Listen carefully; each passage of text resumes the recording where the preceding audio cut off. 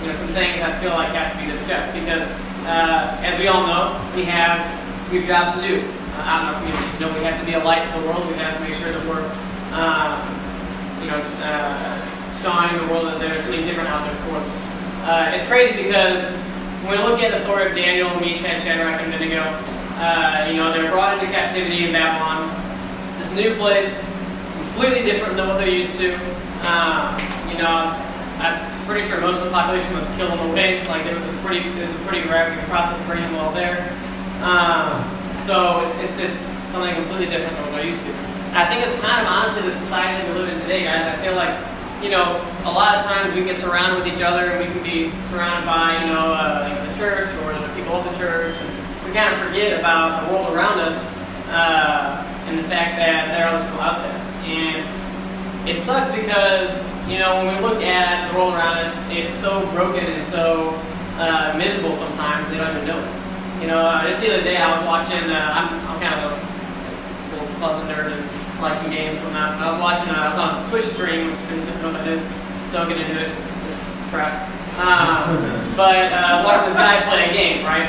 And the chat, people can chat in there while they're playing the game, whatnot, while they're watching them. Started talking about some of this gender stuff that's been going on, and the gender neutral stuff and all this stuff. And the guy doing the game was very clear that he was like, no, you can do everything that makes people happy, say what makes them happy, all this stuff. Kind of goes against what, of course, God teaches and what His Word teaches. And people kind of kept getting more intense about it. And then some language was being used, and I was like, man, this is kind of getting out of control. And then there was one person in the chat that started to disagree with what everybody else was saying. And he was immediately banned from that stream. And I was like, this is crazy. But this is the world we live in. This is our Babylon. We live in a time and a place where our ideas are not very popular and they're not really sought after at all. So how are people out in the world who are struggling and depressed and doing all these simple things, how are they supposed to know that we actually do have something, that we have a community that they would actually want to be a part of, and that we have love that they've never even seen before? And how are we supposed to do that? Well, that's kind of what we're going to look at today. We're going to look at what it takes to create a healthy community while we're in a Babylonian type world. Right? Yeah, okay, so the first thing we must do in order to create a healthy community is we must make spending time with other disciples a habit. Hebrews 10:25 says, let us not give up the habit of meeting together. Instead, let us encourage one another. So a habit is something you do with frequency. You don't do it whenever you feel like it. You don't do it on occasion. It's something you have to do frequently, over and over and over again, so that it becomes this natural part of your routine, your day-to-day. And that requires a lot of effort. We have to put in the work to build habits, and we have to make sacrifices. But hopefully, spending time with your brothers and sisters in Christ hopefully it doesn't feel like a sacrifice, because it really is a huge blessing. You think about, the scripture that talks about once we make that surrender to God in baptism, we're immediately, entered into His family, this kingdom that is surrounded by love and care and mercy. And that's a blessing. That's something I did not grow up with. I was not surrounded by like-minded people. I didn't have that support. And so hopefully you guys also view that as something that's exciting, and you want to put in the work, you want to put in the effort so that it becomes natural. For Daniel and his friends, it was really natural. And we see that in the second chapter of Daniel. So Daniel 2:17 through 18 says, then Daniel returned to his house and explained the matter to his friends, Hananiah, Mishael, and Azariah. He urged them to plead for mercy from the God of heaven concerning this mystery, so that he and his friends might not be executed with the rest of the wise men of Babylon. So a little background information. The king Nebuchadnezzar is having these dreams. He doesn't understand what they mean or what they're trying to portray, and it's really frustrating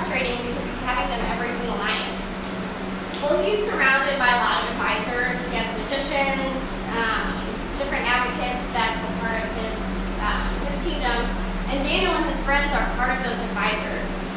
So word gets out that the king is like, listen, I need someone to interpret this dream for me. If none of you can, I'm just going to kill all of you. So Daniel and his friends are in a literal life and death matter.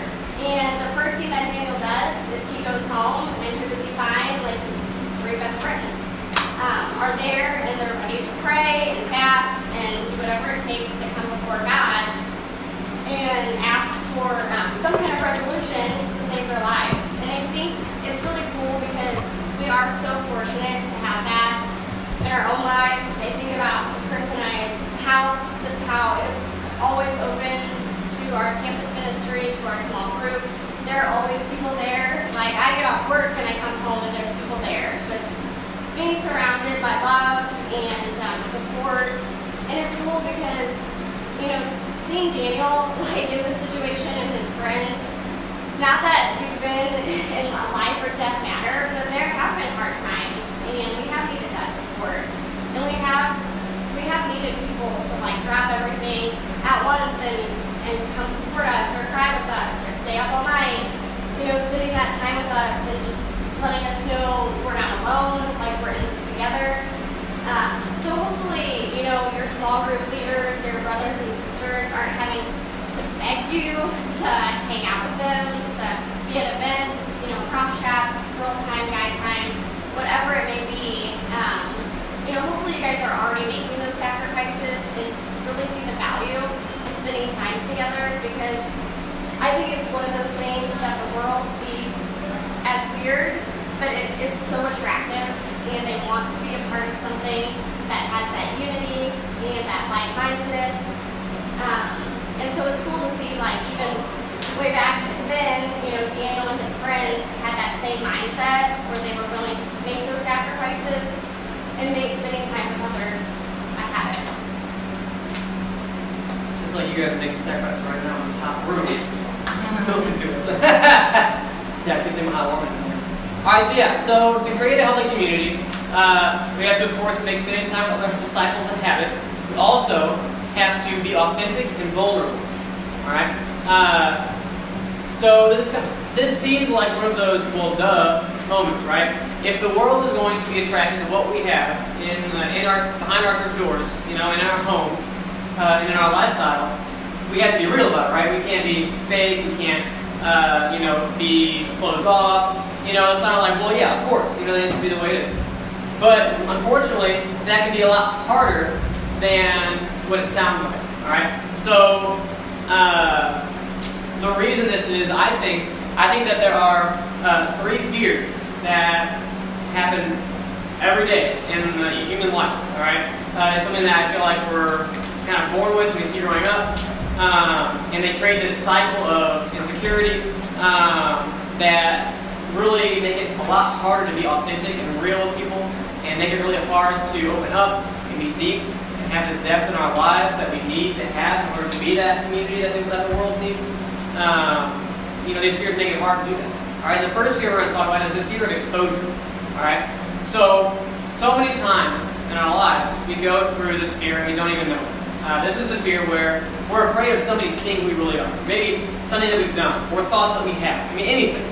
I remember when I was engaged to Courtney, there were, like, when we first got engaged, there were things I was like, man, am I going to tell her that I've, you know, been a part of this, or that I've, you know, thought things like this, or I've been deceiving in these areas of my life, like, and it was really scary for me, I remember, because I was like, that's me, like, she's going to really see me, like, and it was very difficult, even for the person I was going to marry. So imagine someone that you're just meeting, and having that fear, right? It's going to cause a very shallow relationship right from the start. And they're not going to have anything to desire about what you have in regards to maybe going up and being like, this is who I am, you know, I love life, and this is why, and, you know, when we're a friend, you know, or something like that, you know, being happy-go-lucky or whatever. It's not like that usually. All right, where we grew up seeing people hide stuff in the family. You know, I grew up, and Courtney can definitely tell you she grew up in a family where things were very hush-hush, put under the rug, you don't say our business, you're not allowed, like, we're not going to expose our imperfections, you know, even though we all are very aware that we're imperfect. And we see this actually in Daniel in that same story that Courtney's talking about. In Daniel 2, 10, and 11, we find the advisors and astrologers of the king are questioned by the king, King Nebuchadnezzar, if they can interpret his dreams. And they're like, yeah, no problem, sure king. When in reality, they are being fake. They don't know how to do that. But they tell them that because somebody wants to hear it. And we do that a lot too. We say what we want to say, and hopefully get through, Well, then the king informs them, by the way, if you do tell me what my dream is and what it means, so he's not even going to tell them what the dream is, they have to tell him what his dream is, then I'll lavish all these gifts on you, and you'll be highly praised. But if you can't, then you'll be cut up into pieces, and your families and your house will be burned down. And they go crazy. It says, in Daniel 2, 10, 11, they say, the astrologer answered the king, there is no one on earth who can do what the king asks. No king, however great and mighty, has ever asked such a thing for but any magician or enchanter or astrologer. What the king asked is too difficult. And so you see that they were putting up a front, and they weren't being real. They weren't being authentic when they gave their first answer. And here they're exposed. And I can imagine how embarrassed and how scared even they can be for their life after they've been exposed as to lying to the king. And guys, while it might not be a life or death law for us, it's still something we do every day. It's a habit that we build ourselves into from like year one. You know what I mean? There are kids that will know that if they whine, they get what they want, or they act a certain way, even though they might not be upset, they get what they want, and from then on, that's our life. That's what we know, that's what we grow up seeing. And so the first fear of exposure, very, very dangerous, especially if we want people to actually see something different from what we have in our communities. The second fear we're going to talk about is usually an actual result of fear of exposure. It's the fear of rejection. Now, this is something that I think touches a lot of people. It's touched me before, and lots of times in my life. Actually, I was a terrible fear of rejection growing up. A lot of times this can happen because of the fear of exposure. You're afraid that, someone sees who I really am, or they see the thoughts I actually have. Well, then they're going to reject me. They're not going to want to be a part of my life. They're not going to love me. Their love for me is going to change, right? And so we get that fear. I remember when I was a kid, this is the first memory I have of feeling that hurt of being rejected. It was that elementary age where everyone's talking about dating and, oh my gosh, I don't know what relationships are, so I can talk about it with my friends, girlfriend's this, boyfriend's that, that little time, and kids find that kind of stuff out. And I was like, oh man, this girl's my girlfriend. And I went up to her during recess, and I asked her, and she was like, no. And I was floored. I was like, what? I was like, what is it about me you don't like? I was like, am I super ugly or something? Am I not funny enough? Am I not cool enough? All these different thoughts came in my head for the first time.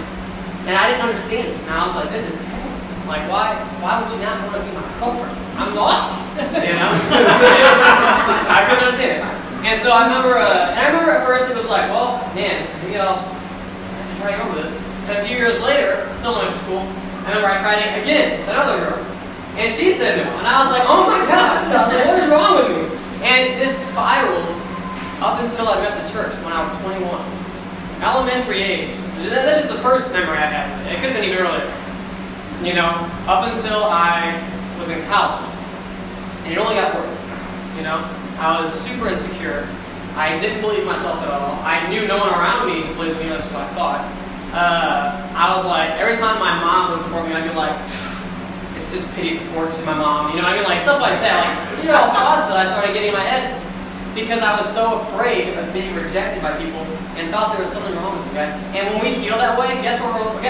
Am I looking out in the community? Am I trying to be like, what can I do to show them that they get something better? No, I'm too busy looking at myself.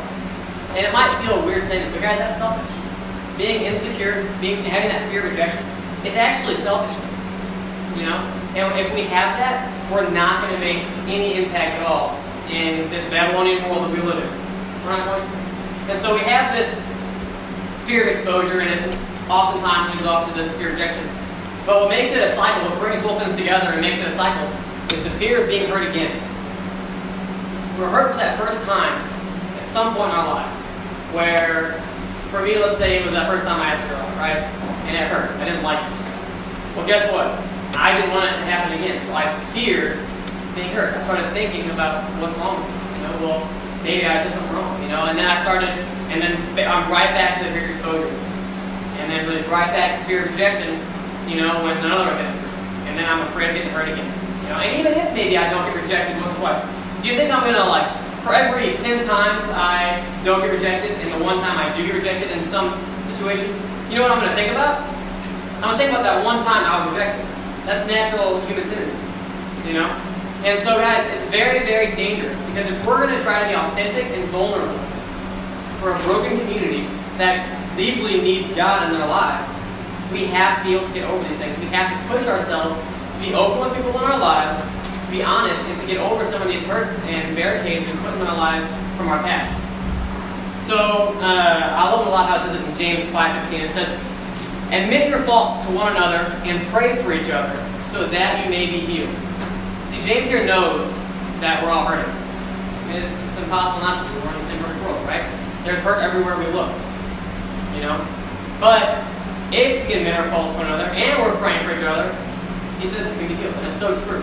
There's been so many times where I've had to complain. I remember earlier I talked about, in our engagement, when we first got married, I had come out with a lot of stuff that I was being deceiving. It's not like I was cheating on her or anything, but there was things that I was like, well, if I say it this way, maybe I'll get what I want, or if I do something in this order, maybe later on I'll reap benefits, stuff like that. And I had to come out and be like, this is who I really am. And it hurt our relationship really, really deeply at that time. But at the same time, if I wouldn't have done that, there wouldn't have been that healing process that happened afterwards. And it would have been worse. And so, not only would I have not been able to impact the community, but I would have been impacting my own life because I'm not doing what the Word's telling me to do. Right? And that's what happens when we're authentic, when we're real with what our lives are, when we're real with what our hurts are, and when we start to be vulnerable and break down those walls and let people in. And it's so attractive, guys, to the world. That's one of the things that attracted me the most when I first saw this church. I was invited on a whim, and I was like, whatever, I'll come. And I saw how open people were during these cross-chat sessions, and I was like, what the heck are people talking about? Why are they talking about their lives? This is insane, It was so attractive. In 1 Timothy 1:15 and 16 is a super encouraging verse. Paul's talking, he says, Christ Jesus came into the world to save sinners. This saying is true, and it can be trusted. I was the worst sinner of all. But since I was worse than anyone else, God had mercy on me and let me be an example of the endless patience of Christ Jesus. He did this so that other people would put their faith in Christ and have eternal life. And guys, that's the exact step right there. It says, I was the worst. I was a terrible person. If you guys, I'm sure you all know the story of Paul. With Saul. He was literally a Christian killer and then became one of the most impacting ministers there ever was, and went around and planted churches everywhere, the first century churches. But it says because of the endless patience of Christ Jesus, he had the opportunity to fix not only himself, but to show other people that they had an opportunity too. So guys, it's extremely important that we understand that there can be no fakeness about our lives. We have to show the world who we are, to show them what we're about, and if we don't, why would they want to be a part of this? Okay. So, in order to create a healthy community, not only do we have to make spending time with other disciples a habit, be authentic and vulnerable, but there also must be mutual accountability and discipline. So, like Chris talked about, just the hurt that we experience in our lives, it's mainly due to our sin. Either the sin in our own lives or the sin caused by others that have affected us. Since unfortunately we're not perfect and there's sin in our lives, sin separates us from God and from His community. So the Bible is very clear on how we should deal with sin. In Galatians 6:1-2, it says, brothers, if someone is caught in a sin, you who are spiritual should restore him gently. But watch yourself, or you also may be tempted. Carry each other's burdens, and in this way you will fulfill the law of Christ. And then again, in Hebrews 12:11, it talks about discipline. It says, no discipline seems pleasant at the time, but painful. Later on, however, it produces a harvest of righteousness and peace for those who have been trained by it. So these are not fun verses to read. I don't get warm feelings when I read them. It's actually quite cutting. I know there's sin in my life, and I know there has to be something done about it in order for me to grow in my relationship with God and in order to create that healthy community. I think it's weird because it talks about how painful it is at the time, and I mean, it's right. Like, every time I'm challenged or corrected, I immediately feel like my pride comes up and I feel hurt and ashamed. But I also know later on, I'm really encouraged. Like, I'm so thankful I have people in my life to say those hard things and to point out that correction, because I did not see that growing up. And Chris talked about it a little bit.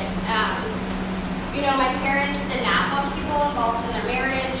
Every issue, every sin, habit, flaw was swept under the rug. You didn't talk about it. You just went about your life. And it was really damaging. There was a lot of dysfunction growing up, and so I didn't see healthy relationships or how to deal with sin or issues or conflict. That was something that was so foreign to me. And so, getting to be a part of the Crossings Church and having like an established healthy community, it was almost like I had to relearn things for the first time, and it was hard. Like, you're older and you feel like you already have a lot of these things under your belt, you're set in your ways, and then people come into your life and they show you scripture, and obviously scripture goes against everything the world teaches us and the norm that I grew up with. So I had to relearn things, and I had to be corrected and sat down and pointed in a direction that was going to help me grow in my walk with Christ. So I think as hard as it is and as painful as it sounds, I know that when it says, being disciplined produces a harvest of righteousness, it is 100% accurate. Chris and I, we are not even like the same person that we were when we first, started our walk with God. It's crazy. I feel like if I saw my old self like walking down the road, I wouldn't even recognize that person. Well, it looks haven't changed that much, but definitely we are. Definitely our on the character. inside. And just that desire now to please God, and even to ask people to point out things in our life. What do we need to work on? What do we need to change? And so obviously we need to have that mutual accountability and discipline, but our response to that accountability and discipline is also extremely important. Guys, we have to be humble. Humility is key. 1 Peter 5:5 says, "Clothe yourself with humility towards one another." I know it is not easy when someone sits you down and is having those hard talks and pointing out different things in your life, but it is so attractive when people respond with humility. I mean, I think, especially like in a marriage, I think when Chris is humble, when I point things out, I am just like in awe. Like, it's incredibly attractive, and you really don't see that in the world, hardly ever. Humility is something that's very foreign. People have to, pump up their pride, and I think it's something that I really have learned to value over the years. It was a characteristic of Daniel. We see in Daniel 2:27-28, Daniel replied, "No wise man, enchanter, magician, or diviner can explain to the king the mystery he has asked about. But there is a God in heaven who reveals mysteries. He has shown King Nebuchadnezzar what will happen in days to come." So Daniel had an opportunity with the situation to take all the credit, all the glory, receive all those gifts and the blessings that King Nebuchadnezzar was handing out, and yet he knew who was in control, who was in charge, and he gave all the credit to God. And I know King Nebuchadnezzar was influenced by his response and by him giving all the glory to God. And we'll talk about that a little later. But just think about, the next time that you're getting challenged or people are pointing things out in your life, I do encourage you to take a moment and really just appreciate that you have those people in your life to say those things and to push you closer to God, because your eternity is on the line. and those around you. You know, their eternity is on the line. And your response, you responding in humility, is going to make the world of difference, and the world is going to be so attracted to that. And you're really going to be able to impact not only God's kingdom, but the world as well. Alright, so far we've seen that in order to create a healthy community, we have to make spending time with other disciples a habit, to be authentic and vulnerable. There must be mutual accountability and discipline. And now we also have to understand that we have to be sympathetic with my brothers and sisters. Now I know I said earlier that it was the vulnerability that really showed me something different in the church. And that's true. But I don't think I was truly actually drawn in until I saw the sympathy side of what the Lord's family has to offer. I remember I first saw this whenever, I think it was about a year after I had been baptized, almost exactly actually, by a couple days. But a year after, I found out that my dad had passed away. And I remember, Hannah and Carrie, one summer, and Matt and Lauren came. As soon as they found out, they out of a movie or something, and they ran over to my dorm.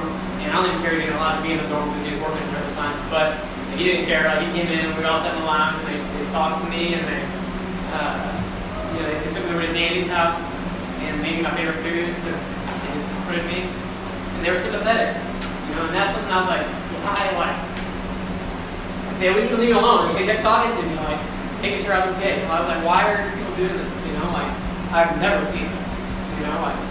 And I think that experience, really put it into perspective on how real God's kingdom is, and how good He had it here, guys, and how different it is than what's out there. The night that I found out that my dad died, I was playing going to the casino with a friend of mine that I was trying to bring around the church, and he still went in. That's what it was all. That's the kind of friends I had before I had life with Christ. You see the vast difference. And since then, there's been plenty of other times. With our infertility struggles this past 3 years, my job situation going on right now, we just had people constantly like, hey, we're praying. Hey, just want to let you know, you've been on our minds and our hearts, and it's so crazy. It's something that I think we need to do a better job of, to show people out there, you can have to be better. You can have people that actually genuinely care about you. Colossians 3:12 says, as holy people whom God has chosen and loved, be sympathetic. And it's just a command. And it's as easy as it is. It's like, as holy people whom God has chosen and loved, you say that's who you are. So be sympathetic. Be there for each other. Be passionate about each other. Be passionate about the things going on in their lives, guys. One of the coolest things that we just did, our leadership for the campus ministry just got together, and we're doing this Rooted booklet right now with each other. And part of that is going through this prayer meeting at one point during the lessons. And it'll be like an hour and a half praying. I remember I went and I was like, okay, so this will be good. I'm really excited. I heard a lot of people really enjoyed it. In their leadership zones, and so I'm looking forward to it. But it was, I remember we first started praying, and it was kind of like worship time, praying about how amazing God is, and it was really good. Then we had individual prayer time. We had to go, pray and read different passages on our own. But then when we came back together and started praying about each other and the things going on in each other's lives, everyone just crying for each other, and Gabe and Ryan's daughter has diabetes now, and praying about Aaron and his daughter. I just don't understand how the world can get through all their hurts without people like that in our lives. It doesn't make sense. If I didn't have you guys in my life to be here for me, and Courtney, we'd be going crazy. We'd probably be at each other's throats, honestly. Going through all this together. I don't know if we would still be together. I know without the church, we for sure we would still be together. But if the sympathetic, being sympathetic with each other wasn't a command of God's, I don't know how much we would have to offer the world, because that takes away so much from a lot of other areas too, guys. But we have to understand that when we're going through these hard times, that we're going through them together. It's not just you. It's not just your problem. It is sure, a problem in your life, but we have each other's backs, you know, and not in just a way where we sent out a text and it was like, oh, sorry to hear that, or man, I heard that, you know, this happened to my friend's family, oh, that sucks, you know, like, but that we're actually getting together, and we're praying together, and we're thinking about each other, and when they're not even around, we're praying about them, you know, and we're asking them constantly, we're holding them accountable in everything they're struggling, whatever it might be, we're there for them, you know, and they're there for us too. And it's an amazing system, and we see it. You know, I know a lot of you guys know the story about Shadrach, Meshach, and Abednego when they're about to get thrown into this fiery furnace for not bowing down to this golden idol that you know, the king has set up. And it's really cool because they're once again facing death, a pretty horrible death. You know, I mean, you guys imagine, you know, if someone was like, "Hey, bow down to this idol, I'm going to light you on fire right here, progressing on light you on fire." Like that's pretty radical, right? That's a pretty crazy way to go out. But it says here in Daniel 3:16 and 18, it says, Shadrach, Meshach, and Abednego replied to them, King Nebuchadnezzar, we do not need to defend ourselves before you in this matter. If we are thrown into the blazing furnace, the God we serve is able to deliver us from it, and he will deliver us from your majesty's hand. But even if he does not, we want you to know, your majesty, that we will not serve the God or worship the image of gold that you have set up. And it's so crazy because it doesn't say that Shadrach said that or Abednego said that. Like, it says all three of them. It wasn't just one guy saying it. The other two guys were like, "What are you talking about? Like, I'm getting out of here." Like, no, they were there together. They had each other's backs, and they were sympathetic to each other in the scenario they were in. And they all three of them knew we're going to do what our God wants us to do. He's going to save us. You know, and it's crazy because he does. Like, they get thrown into the furnace, and they come back out after without even a hair on their head singed. You know, the word says, which is so cool. You're going to see that. Their faith and their brothership with each other, you know, that fellowship they have with each other, you know, brought them through that time. You know, and so be thinking, guys, about ways that you guys can serve the people in your lives and be grateful for the fact that you can have them in your lives, you know, and you know, think and be praying about, you know, just whatever is going on in the church, even it could be anything. You know, be sympathetic because when the world sees that, they want it, they desire it, they crave it. Something they don't get. You know, something that I craved, I didn't even know was real. I never knew it was real until I became part of this church. It was like, this is awesome, you know, and the support that we have is amazing. You know, and people out there that don't know what they're missing out on, right? We have to show them. Okay, so the next thing we must do in order to create a healthy community is we need to be able to provide a safe and confidential place. So guys, you're never going to be able to develop any close fellowship in your small group without confidentiality. Proverbs 11:13 says, "No one who gossips can be trusted with a secret, but you can put confidence in someone who's trustworthy." I think about that scene in Mean Girls. You know, it's like, who here has been personally victimized by Regina George? And I think all of us could say we've been victimized by gossip, whether we've been the one, you know, gossiping or if things have been gossiped about us. I feel like gossip is something that is incredibly damaging. It was something that really affected me growing up. I felt like I always had to watch my back. I didn't have close friendships growing up. It was something that really took a toll on my heart. I would always have my walls up because I had been a victim of gossip. I also gossiped about people because that was what I was shown, but it was something that really affected my heart. And I remember, you know, seeing these relationships here at the Crossings for the first time and just seeing how trustworthy everyone was. You know, at first I was kind of like waiting for the shoe to drop, like what's going to happen next? You know, are they really who they say they are? You know, what is their intentions, their motives, their integrity? But, you know, over time, I was able to tear those walls down because I saw something very transparent and very real. And it was something I really wanted. I really wanted to be someone who was trustworthy.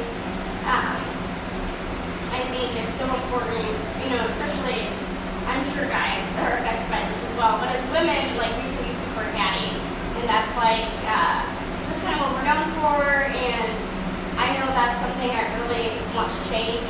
I want to set the pace and being someone that is trusted and has that integrity to be a close friend and to be reliable.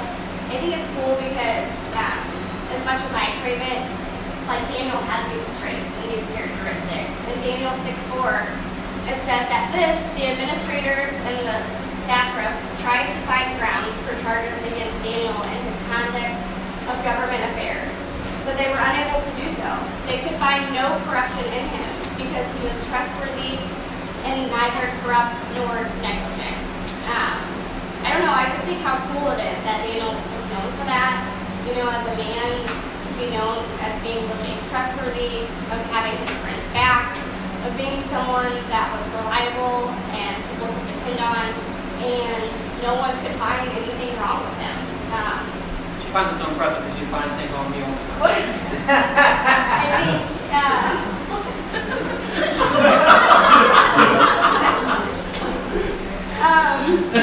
anyways, I feel like, you know, the church should definitely be that place that is like the safest place in the world. We have, our small group has a group meeting. If you don't know what that is, it's just like this group text app that we have so we can all communicate. You know, if we can't be there in person, it allows us to just talk about like what's going on in our life, you know, put it out there and receive encouragement, receive, you know, challenge or feedback or whatever it may be. But it's cool because it is like that escape. Like I could have a worst day at work or, you know, something's going on and I just, you know, I throw it in our group meeting and I get to be surrounded by people who understands, who's sympathetic, who's supportive, who's encouraging. And it's that safe, confidential place that I know I can run to and kind of escape like the world. And I think everyone should have that. And I think it is something the world really desires to have. And we need to make sure that we're being that for each other and not spreading gossip or rumors, but really checking our motives and our hearts and making sure that, like Chris talked about, we are sympathetic with each other and we care enough about each other that we're going to be respectable and confidential in business. And so I think it's just something. I feel like it should be obvious, but I felt like I needed to talk about it as well because it can be so easy just to talk about people and their business. But I think, you know, at the end of the day, we have to put ourselves in other people's shoes and make sure that our motives are pure and that everything we do glorifies God. I think that plays really well in our next point, which is that if I'm going to build a healthy community, I also have to give the mercy or the grace that I have been given. And this is something that I feel like I can have a hard time. It's not too often, and I need to do this more, that I think about, but I need to be thinking more about the kind of person I was whenever I first came around to the church. You know, I first became a part of the church body and the church family because I was very much, how the Bible is saying, infant. I was only a baby Christian. I was always give me, and never trying to give back. You know, I mean, babies don't be like, you know what, it's 3 a.m., I'll just cry in the morning. You know what I mean? That's not what they're like. I need, that's all they say, right? And that's what I was. I was like, you know what, I know this really, whatever, but Davey probably won't care if I go over to his house and take a nap on his couch when he's at work. And maybe some chips or something like that. Like, he loves me. He serves me. He loves to do that. You know, like, these are actually thoughts I had, by the way. This is real. Like, but those are the kind of things that I would do, and that's how selfish and immature I was to the point of being honestly toxic to the ministry I was part of. You know, and the people's lives I was part of. And I'm very sure that when I was doing those things, and still sometimes, like, you know, if I'm gonna do something stupid, you know, all the time. Joe rested early, quite whatever. But still, whenever I was doing all those things, it was probably extremely frustrating for the people around me that were trying to push me in the right direction. And I was constantly here like, no, I want to stay where I'm at, you know, or I want to go down the path I want to go down. Or I just want people to help me and serve me. And so I now have a hard time, and I now see where I'm going wrong, especially when I'm teaching about this.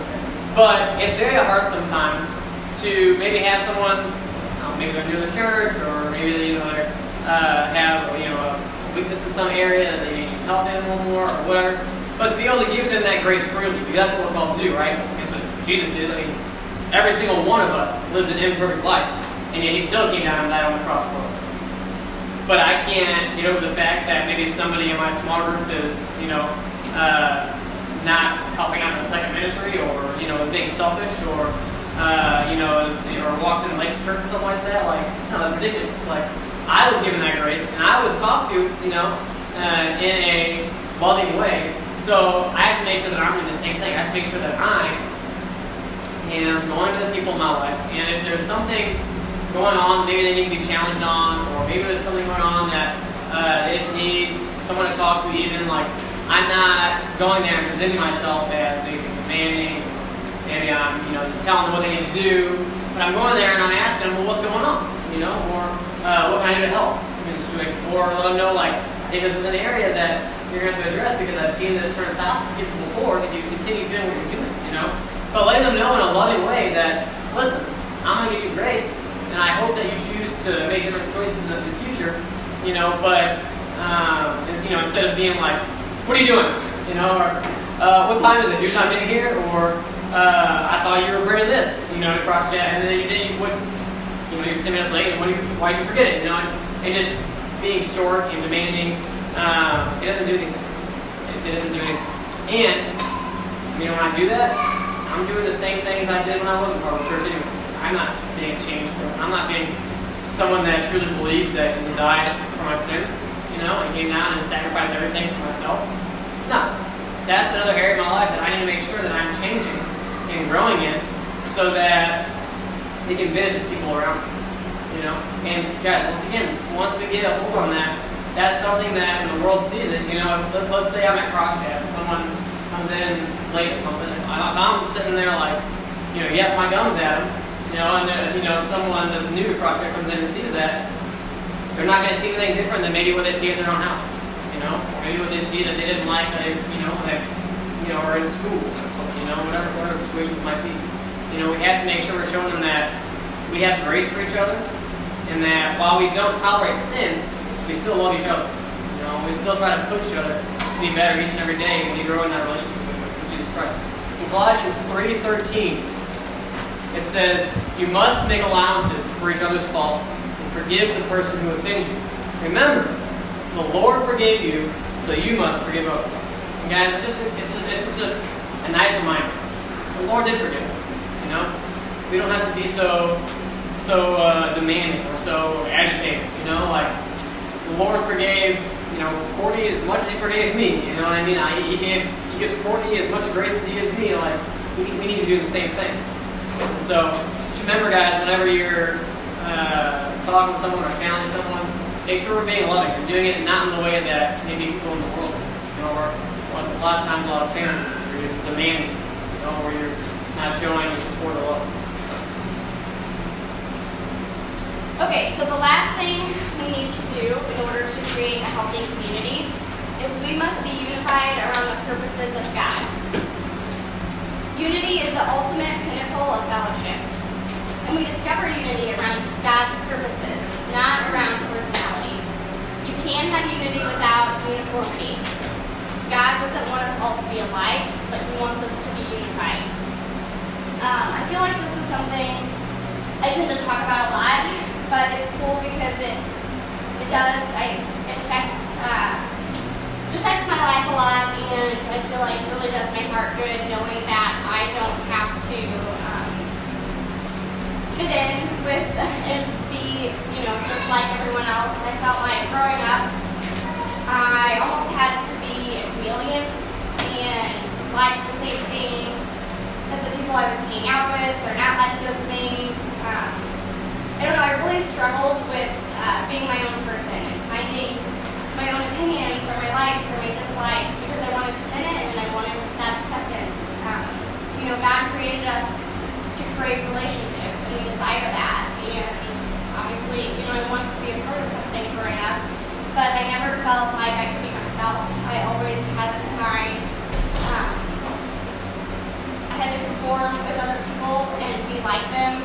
And so when I look at God's kingdom and the healthy community that we have in God's kingdom, it's cool because there is not one personality alike. I mean, even in this room, I know most of you guys, you're from our ministry, and it's cool knowing, like, you know, even like you guys in the front row sitting together, like, I know you're all friends and you're a part of God's kingdom and love each other, but you could not be any more different. And I think that's something the world, it doesn't see a lot. You know, the world, especially right now, it tends to fear differences, and you know, you have to like the same things or dislike those things, or you're shunned, like Chris talks about. We don't really see a lot of diversity, and being able to just be a part of a community that is so diverse, has different personalities, different likes, different dislikes. It's just something that I'm really grateful for. Some of my closest friends, we could not be any different, and I'm so thankful for that. They teach me things, I learn new things, I'm able to be myself, you know, and I don't know, I just think it's, you know, when it says in Acts, and I'm sure most of you have read the first 5 chapters of Acts, you know, it talks about how they were of one accord, they were unified, they were all together, they were of one heart and one spirit. Like, nowhere does it say that you have to act the same, like the same things, have the same personality. It just talks about how their foundation is based on God and having that same purpose to be a light to the world. And I think that's exactly, you know, what being a part of God's kingdom is all about, is obviously reaching a world that's hurt and broken, like Chris talked about, you know, going out into Babylon and making sure that we are showing people something different, and not that they have to be just like us, but that we can have fellowship and close relationships and be completely different because of our purpose, the purpose of God, and how it's built on Him and things that are eternal instead of, you know, just the things that the world tells us we have to be like. Okay, guys, so wrapping up, you know, I'm going to go over here in a little bit scripture of what I personally think it should look like to the world when we're together and we're doing all these things. But I just want to remind you guys, like, whenever you guys are going to your classes, whenever you're going to your work, you're going to your job, you're home with your families, like, what do they see different about you? Do they see what community you're a part of now? Do they see the kingdom that you're a part of now? Something better, something greater than what they could ever know? Can they tell? That's something I think we all need to ask ourselves every day. How can I make sure that the people that are surrounding me can tell that I'm a part of something greater? That I'm a part of a loving group that is sympathetic, vulnerable, authentic, that loves being around each other? How are they going to be able to tell? Even if there's no one else around you that's maybe part of your church or your ministry, or honestly, it shouldn't matter. We should be able to stand out, you know. And it doesn't mean you're like arguing your professors, you know, even though sometimes it might be being considered sometimes, but you know, or you're shouting, you know, on top of your, you know, top of your voice, or anything like, "I love Jesus," or anything like that. But what is an effective way that you can be different, right? Hey guys, one of the most well-known verses I think when we talk about what a church should look like is found in Acts 2. We're going to look at Acts 2, 42 through 47. It says, "They spent their time learning from the apostles, and they were like a family to each other. They also broke bread and prayed together. Everyone was amazed by the many miracles and wonders that the apostles worked. All the Lord's followers also met together, and they shared everything they had. They would sell their property and their possessions and give the money to whoever needed it. Day after day, they met together in the temple. They broke bread together in different homes and shared their food happily and freely while praising God. Everyone liked them, and each day the Lord added to their group others who were being saved." Guys, one of my favorite parts about this verse is around the end there. Now, there's some pretty profound and deep verses in the Bible, but you ever hear that part where it just said, "Everyone liked them"? How crazy is that? You know, there's always someone in like, you know what I mean? Like, but here you see, and it almost sounds to me like they just knew how to be a family. They knew how to be a godly family. They knew how to be a godly community. And because they knew that, people around them saw that, and they liked it. They were attracted to it. And guys, that's what we're called to be. That's what Daniel and his friends were. That's why they survived for 70 years in Babylon. You know, because the people around them, I mean, it says so many times that Daniel is like promoted throughout the king's court, you know, or whatever, you know, it's called. But he's like promoted several times to where he was like one of the head officials. And at some point, the king's actually thinking about giving him control over all of Babylon in one of the fields that he was put in charge of. The entire area of Babylon. That's a pretty big area. You know what I mean? Like, I mean, they must have liked the guy, right? They must have liked his friends too, right? Like, how many times do they do things in God's name? And King Nebuchadnezzar was like, well, your God is the God. Unfortunately, King Nebuchadnezzar was also very flimsy and go back and forth a lot. But it's just crazy to see the difference that they made because they knew what they were doing. They knew what they had. They knew what area they were in, but it didn't matter. They knew how to be a community together. And they knew that if they didn't do things right, either they weren't going to survive or they weren't going to make a difference. You know? But they put God first, they put their priorities straight, and you know, they did a lot of good things while they were there. So I'm going to pray for us real quick, and we'll break up right after. Dear Lord, I just really want to thank you for this group and for the lesson that we were given this year. I know, you know, it's not too different from what we had last year, but it's just such a good topic to talk about, and it's such a good thing to look at because the world is hurting, Lord. Like, there are so many hurt and damaged people out there that need you, and they don't know they need you. They think, oh, religion, oh, God, like, well, that's not going to do me any good. Or I get to go to church, you know, like, that doesn't do me any good. But, Lord, they don't know. And how are they going to know unless we show them, God? And so we have to make sure that we're strategizing and we're planning and we're fellowshipping with each other and showing the world that there are other options. You don't have to be a part of some demographic that, you know, is political or you know, spiritual or whatever. Just believe that you sent your son down. He loved us enough to die for us, and that he sacrificed everything so that we could be closer to you, Lord. That's all that matters. And that's all that we should be showing the world. I just want to pray that we all leave here motivated to do your work, God, and that our hearts are open and honest with ourselves. And if there's some things in the lesson that, you know, don't quite jive with maybe the way we've been living, that we try to fix those areas and draw ourselves closer to you in the process. Thank you again for sending your son down. Without him, none of this would be possible. Let me pray. Amen.